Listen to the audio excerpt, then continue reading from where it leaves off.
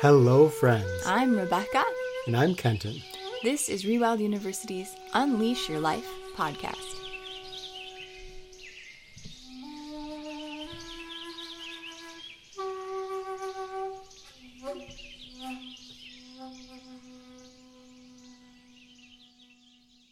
Hello, friends. Hi. You know the usual format of our podcast, Where Kenton does something really ridiculous. which I'm kind of usually doing in life anyway. Right, so it's not that far from the It truth. really isn't. Right. Little slice of life vignette there. But sometimes, we do our transformational videos.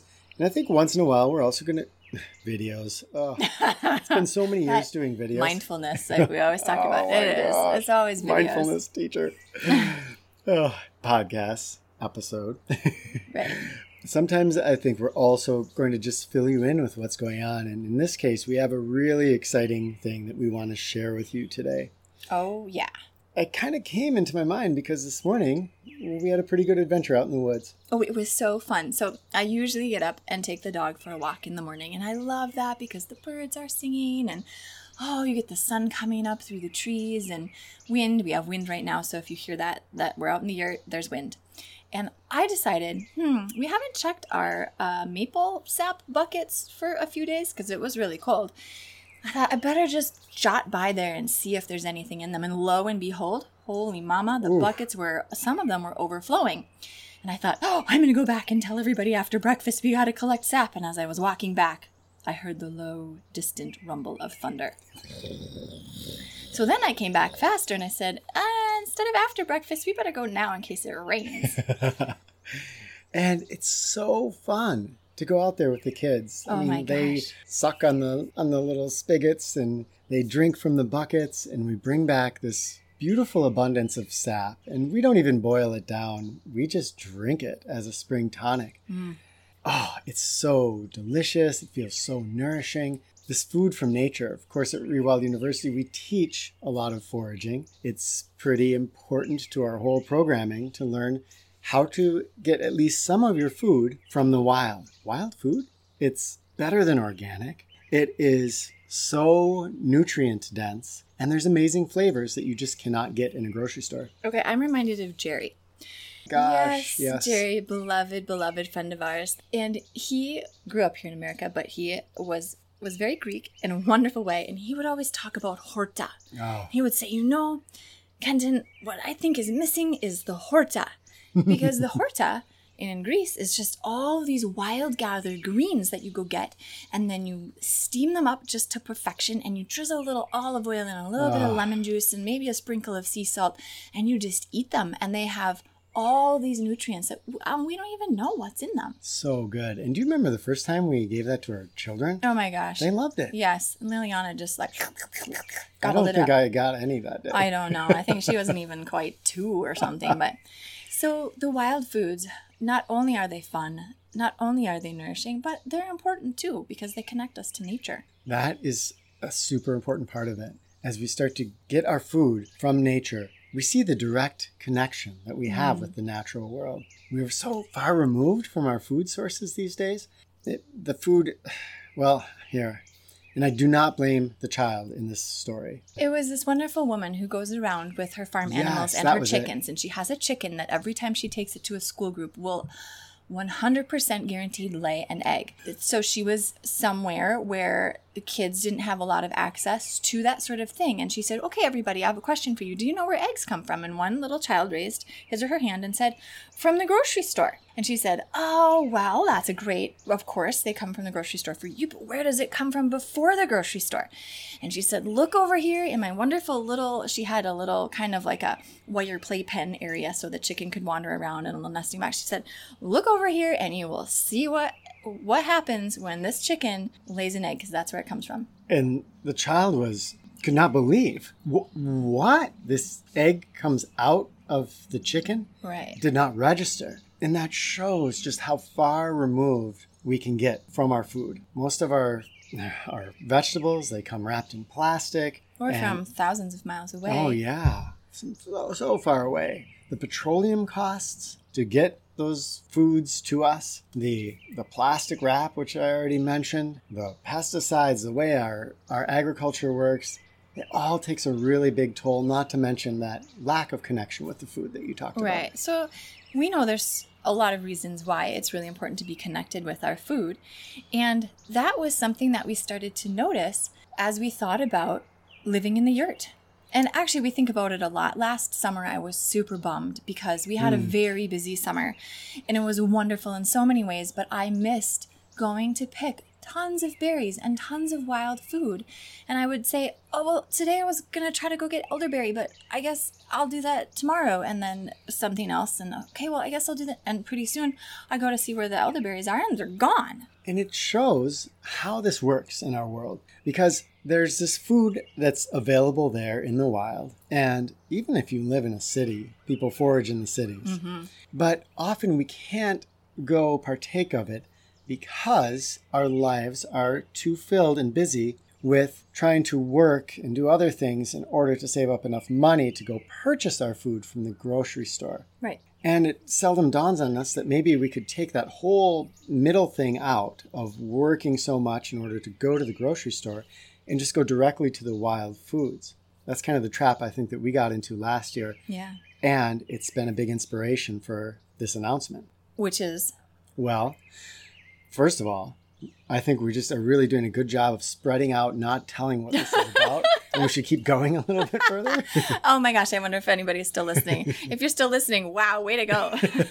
Because there's the yurt and the simplification process. Right, yes. But there's... Well, yeah, there's our move to Hawaii. Maybe you've heard about that? Yes, so a lot of people know already that we are going to be going to Hawaii. And while we're in Hawaii, we really wanted to have something near and dear to our hearts that we could use to help us grow, to help us explore Hawaii. And what we came up with is something we call the 100% Project. We had to find something that was in line with what we're already doing, but that would expand us into some new territory. Now, you've probably heard, well, the reason not to go to Hawaii is because it's incredibly expensive. Yeah. Housing is very expensive, and food is very expensive. This is true. And as we moved out into the yurt, we thought, hey, let's try to forage a bit more as we're living in the yurt, as we go into this summer.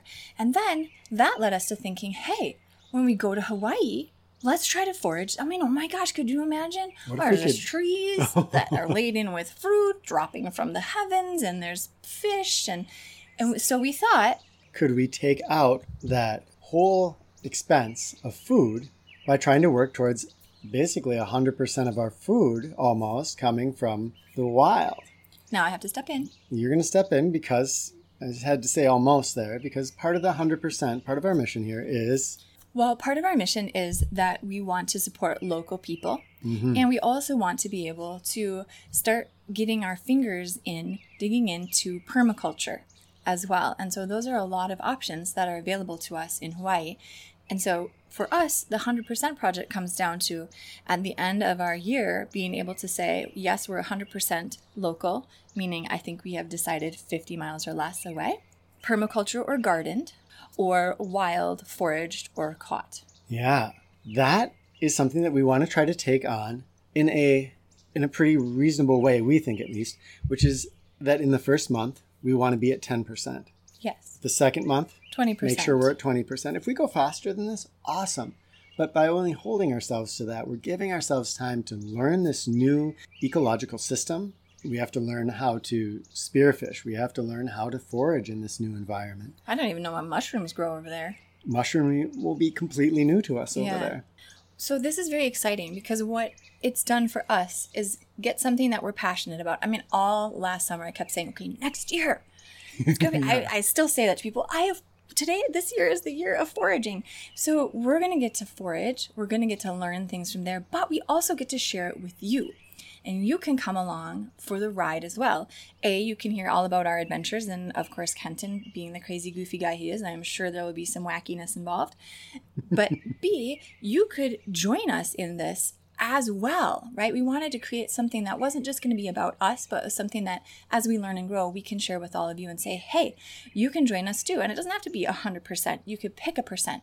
Yeah, and we don't have anything online yet, but we want to create something online where you can come and you can say, okay, I'm devoting myself to 5%.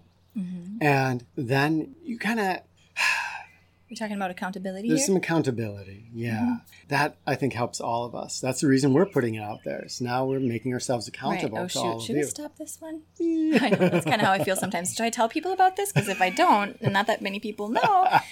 No, but it's really fun. It's a great challenge. And there's so much involved within that because you start to pay attention. There's awareness. What's important to me food-wise? Where is it coming from? There's all of these different things. And foraging here is very different from foraging in Hawaii. So there's a lot to be learned. I think another thing that really appealed to me was as we consciously create our life here, we're doing so in a way that we're downsizing so we have less expenses. And part of that is because we want to have more time with family, more connection with each other, with the community of people we're involved with, and also with our mission, time for putting out these podcasts and the videos. Now, as we were thinking about what we would do in Hawaii, thought, how can we consciously create something that not only is going to sustain us, but is going to fulfill all those other things. And the thing I love about this is that in doing the foraging, we can take videos of the foraging adventures. Those can go on the YouTube channel. We can share in the podcast some of our evolutions as we go through this. At the same time, we're getting food for ourselves and we're reducing our costs. And spending time together in nature, which is like one of our top priorities. oh my gosh. And it can be yours too. If you come along with us, we're going to encourage you to get out in your backyard and collect dandelions. We're going to encourage you to call some friends and say, hey, I think it might be morel season. The beautiful thing about us taking this to Hawaii is that as we go into this completely kind of foreign environment to learn things, we've lived here long enough that as we share with you, we can say, hey, guess what, guys? This is a perfect time of year. If you happen to live back in this area, go check out the basswood leaves right now, right? And so we can give you resources for where you are to go and get connected to. Awesome. Well, this is another whole side of it. It's sort of like what goes in must come out. Yeah. Oh, I'm serious. So as food comes in, we have things associated with it like trash. You mentioned all those plastic wrappers. We have recycling, which you told me something scary about recycling the other day, which I don't know if it's true or not. Somebody sent us a news article that China won't be taking a lot of the recycling that they were from the United States. And that's going to increase the cost of recycling in the U.S., which could mean that a lot of municipalities will stop recycling or have to be taking a lot of money out of their budget, which could go towards other things, to continue the recycling programs.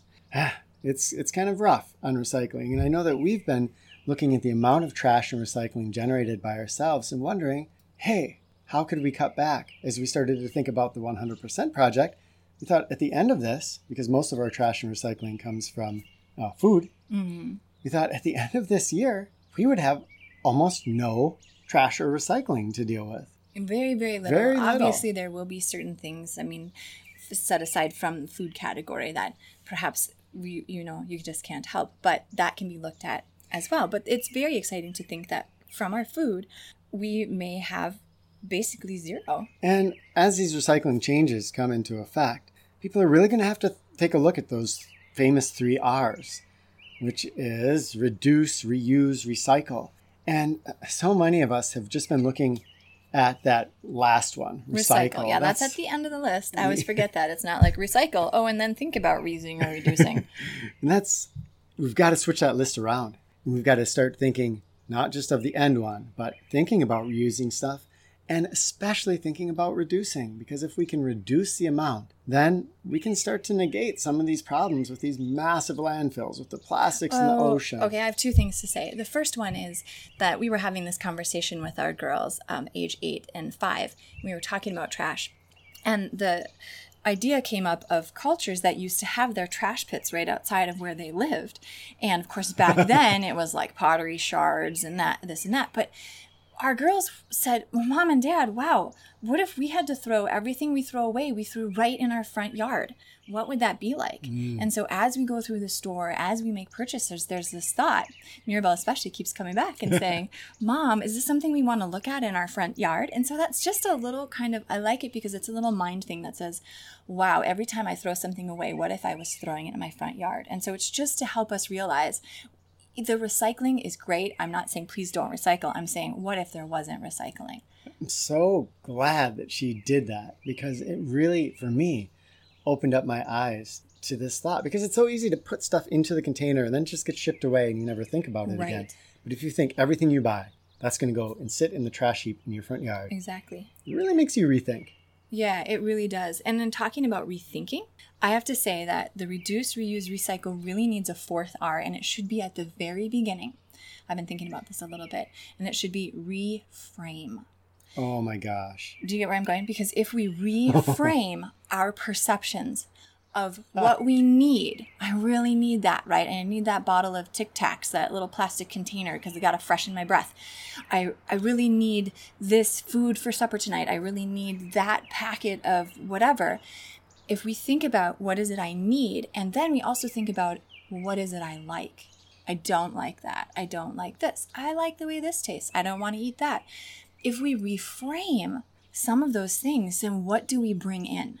The reason that comes home to me is that as we started thinking about the 100% project, we did start to think about reframing food, because our food will be completely different as we enter in this new era of eating. Something we did with the girls was looking and saying, what could we start to take out of our diet right now that's going to reduce packaging that we probably don't need to be eating anyway? So there was some reframing of our diet. Yeah. And they said, boy, that first trip down, they said, let's get rid of. They said, let's not do any more chips. Now, we don't eat a lot of chips, but once in a while, we like to have some tortilla chips with some homemade guacamole. I think we kind of included crackers in there too. Yeah. Because that packaging mostly just gets thrown away. Maybe you have a chip that somehow comes in a recyclable container. Crackers, sometimes you can recycle the cardboard box. They weren't things that were necessarily really fueling our body. They were fun to have. They were quick and easy. But we all said, hey, we can do without that.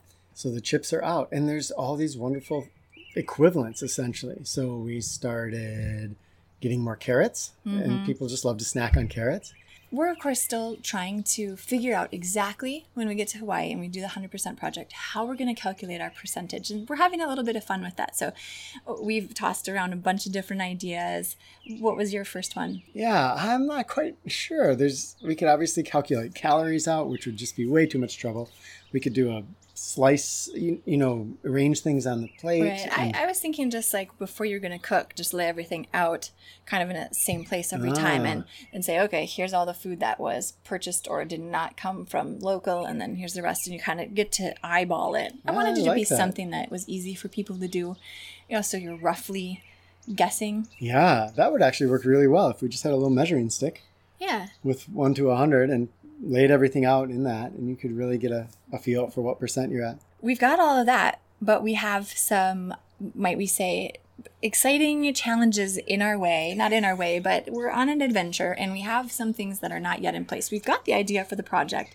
We've got the energy. We've got all of you out there that I know you're going to come along with us. But what's still, what? Isn't that funny? It's like you get an idea, and you've got the idea, and this is, I think, the story often with us human beings, but then enacting it. Whew. Right. How's it going to happen? I mean, we do not know where we're going yet in Hawaii. Sorry, mom of ours, if you're worried about that. We'll be okay. But we're really looking for a place that we can enact this. And we've said it's going to be a year. Obviously, it could be really successful and we might want to extend it out. So we're looking for someone in Hawaii that might be open to some people staying there to do this project for a year. And really, we just need a landowner. We don't need a house or anything. Obviously, we live in a yurt right now. And the other family that we're doing this with, they live in the tropics in a little hut, and they have a permaculture place down there. So we don't need anything fancy, but we are trying to find a place where someone would just appreciate more of a sense of community and would appreciate being able to share in the harvest of of the fruits and the vegetables and would like permaculture stuff planted on their land. So if you know of anybody, hey, networking is the way to go. Networking. Yeah, it sure is. So, and if you don't know, ask 2 people that you think are most likely to know. The other thing is we just don't know a whole bunch about the foraging and things in Hawaii. So if you know somebody, or you've lived in Hawaii, or you live in Hawaii, and you know about the wild edibles there, or some of the plants, or you know how to spearfish, things like that. Need a wild foods guru. We're just looking to share skills. Speaking of sharing, we have to thank you so much, all of you who are patrons through PayPal and Patreon. You just make this possible. For everybody that's listening, this isn't Rebecca and I. This is a community project that's created by those patrons. Yeah, we get to share this with all of you because of our patrons, and it's phenomenal. Join us. You can go to rewildu.com, rewildu.com, and you can become a supporter of our work right there. You just scroll down the page a little bit, and there's some buttons you can hit to take you to PayPal or Patreon. There's also lots of other stuff on our website, online courses. We've got another one coming up soon, and information about our courses and classes, etc., etc. All right. Okay, it's time for you to unleash your life. Yeah. Right here, right now, we are talking about how you can come in on this 100% project and help us to make it a movement. Number 1. Well, join us. Come to the wild side. Come to the wild side. Right. Pick a percent. Do this with us. Say, hey, I want in the next year when this project starts, I want to try it myself. And the thing is, you don't have to aim for 100%. You can just pick 1%. What if every single person just chose to have 1% of their food come from wild, local, or garden permaculture? That would make a difference. So it doesn't have to be a huge thing. If you're going to choose 1% or 3% or 5%, you might be able to do that just in your backyard by learning the plants, the quote, weeds that you can eat right back there in your backyard. There's so many. Yeah, you could take it further. So we gather wild rice here. The other 2 years ago, we got 70 pounds of wild rice. That's delicious. Yes. We're getting the sap.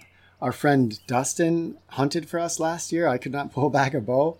And so our freezer is filled with venison. There's many opportunities to get food outside of this industrial food paradigm. Absolutely. And you can change your percent. Maybe you aim really high and like, I'm going to do 90%. And you're like, well, okay, things come up. You can't do it. Scale it back. Maybe it's super easy. You're like, I reached 5% already. I'm going to take it higher. Totally at your discretion. Remember, part of this is food that you grow. So think about, could you garden? If you're in the city, you can container garden on a little window ledge. There's many, many possibilities. And in the cities, there's some amazing movements with rooftop gardens and community gardens. Look into that. There may be some things right around you where you can get into gardening and get some of your food grown by you or by your friends. Well, and speaking of growing food and having a garden, talking about communities, make sure that you get your friends involved or your family involved. It's really important to get kids involved in this kind of stuff. I'm going to tell you, everywhere I go, as soon as you show little kids that you can eat a dandelion, they are, oh my gosh. Oh, and especially, so look up wood sorrel or sheep sorrel. And kids go crazy over these. They're yummy, yummy plants. They're just these little things. You don't have to eat tons and tons of them. Just a little here and there, a trail side nibble. But it gives them such a sense of empowerment. It's crazy and delightful.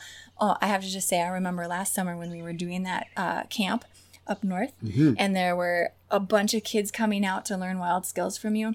I was speaking to some woman, and she was talking about this and that and the other thing, and I got to talking about, I think dandelion tea. And she said, what do you mean dandelion tea? I said, well, you can really eat all the parts of a dandelion. She's like, what? I've been trying to get rid of those from my garden for years. I said, oh my gosh, okay, let me tell you the things you can do with dandelions. And her mind was blown. She was so excited. She said, I'm going to go home and eat dandelions. It's so cool. And these foods are everywhere. Again, so many of our weeds. Hey, if you want an easy way to increase your percentage quite a bit, especially in the growing months, look into a CSA, Community Supported Agriculture. There are probably many CSA farms in your area. You can look them up online. You sign up with it, and you're going to get a box a week of all kinds of produce. Oh, it's so much fruit, fun. A lot of times, even if you do have a garden, a lot of CSAs will grow really unique and interesting varieties that you maybe thought, oh, it'd be cool to grow that, and they will grow it. And you get to try all sorts of different things. I also think there's maybe in some areas, meat CSAs too, where there's local farmers who are raising sustainable meat, and you can get different. Some do dairy and cheeses. Right. Some it's include really like handmade candles or other things. It's so great what's happening with that. I think I heard even someone saying there was like a paper CSA where you could get handmade paper. Wow. Yeah, there's so much out there. So really look into it. And all of this really makes me think of our action point number 2, which is learn one new edible in fill in the blank time. Okay, so you're going to choose one a month. One a month. Yeah, or one this summer, or whatever you feel you have time for. Yeah. Learn a wild edible that you can eat. I said dandelions. That's a great place to start. Go learn about those. It's fun. It's really fun then to also go out hunting for these wild edibles. And again, you're going to get all kinds of new tastes that you haven't experienced before. There's a website called eattheweeds.com, and that's a wonderful resource. If you are in North America, and especially if you're up in kind of the Midwest. Oh, there's Sam Thayer. Samuel Thayer The has... Forager's Harvest. If you look up Samuel Thayer, you'll find his website. All of his books on edible plants are really, really good. They, to me, are so much better than just these big books that have hundreds and hundreds of plants, but you can't really identify anything from them. It doesn't tell you how to use them. It's very clear that he has eaten these plants many, many, many times, and he gives you ideas of how to cook them, and it's just super in-depth, very knowledgeable. And then you feel like, yes, I know this one plant. So eat a plant, a wild plant. Have something wild every day. And it doesn't have to be a lot. It can just be some beautiful wild flowers sprinkled over your salad. Number 3, which is take a look at another aspect of this, which is the trash. Instead of trying to just change your food stuff, you can look and say, how could I reduce the amount of trash and stuff that I'm bringing in? And really my favorite exercise for this is Mirabelle's. Is think, when I take this home, I'm going to throw it in my front yard. Absolutely. And I would add on to that, reframe your mindset about what you think you need and what you think you like, and see if you can expand a little bit and get creative. The fun thing about this is that it not only reduces trash, but as you start to reframe, a lot of the foods that come in a lot of packaging are really just junk food. We start to get those junk foods out and start to buy things like produce that often tend to have less. Yeah, exactly. Yeah, closer to what it looks like when it was growing in nature. So if you just try to reduce your packaging, you're also, by default almost, going to start eating a healthier diet. You're going to do that outer perimeter in the grocery store, right? Where you just hit the produce section, and then, you're not down the middle of the aisle for all those packaged goods. It's very exciting and liberating. It does take changing your taste buds, giving it some time. But as you start to eat healthier, your mind is going to feel more clear. You won't have all these mindfulness mistakes that I make when I say it's a video instead of a podcast. Oh, hush now. You'll sleep better. You'll be less stressed. Good food makes changes across the board in your life. You are what you eat. So number 4 is make your own 100% project. What we mean by this is perhaps you already eat super squeaky clean, or you feel really comfortable with that. You're just not interested in doing the food thing. Right. Yeah, or whatever. Yeah, you don't have to do what we're doing. But you want to change something else in your life. This is just one easy way to say, okay, I'm going to take a 12-month period, and each of those months I'm going to have a specific goal. Maybe it's something that works well to do a percent, and by the end you're at 100%. Or maybe it's something else where each month you just need to create something that's helping you to reach your goal in the end. Maybe you want to learn to do a handstand. Right. And you just feel like that's impossible. But if you stretch it out and you say, I'm going to create a way for me to reach that goal that makes sense in my life. This is a great tool for just initiating all kinds of different change. As usual, we strongly, strongly support you in keeping on your rewilding journey. I mean, wild food, so incredible, all around us, and it really draws us out and gets us connected. And that's what rewilding asks us to do. It's all about a deeper connection.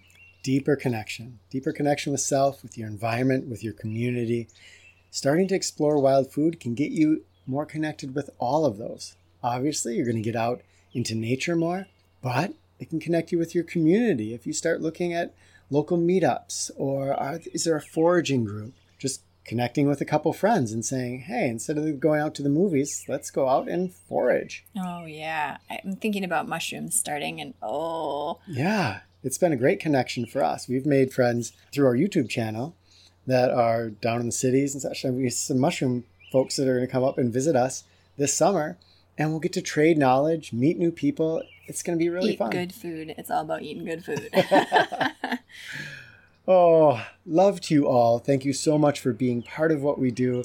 We just so appreciate your presence in our lives. We are so grateful to all of you who listen and take the time to spend this time just sharing and learning. So we love to hear from you. Don't be afraid to contact us, email us, or head on to our podcast pages and leave a comment. We love to know what kind of wild foods you like, what % you want to pledge, that sort of a thing. It just delights us.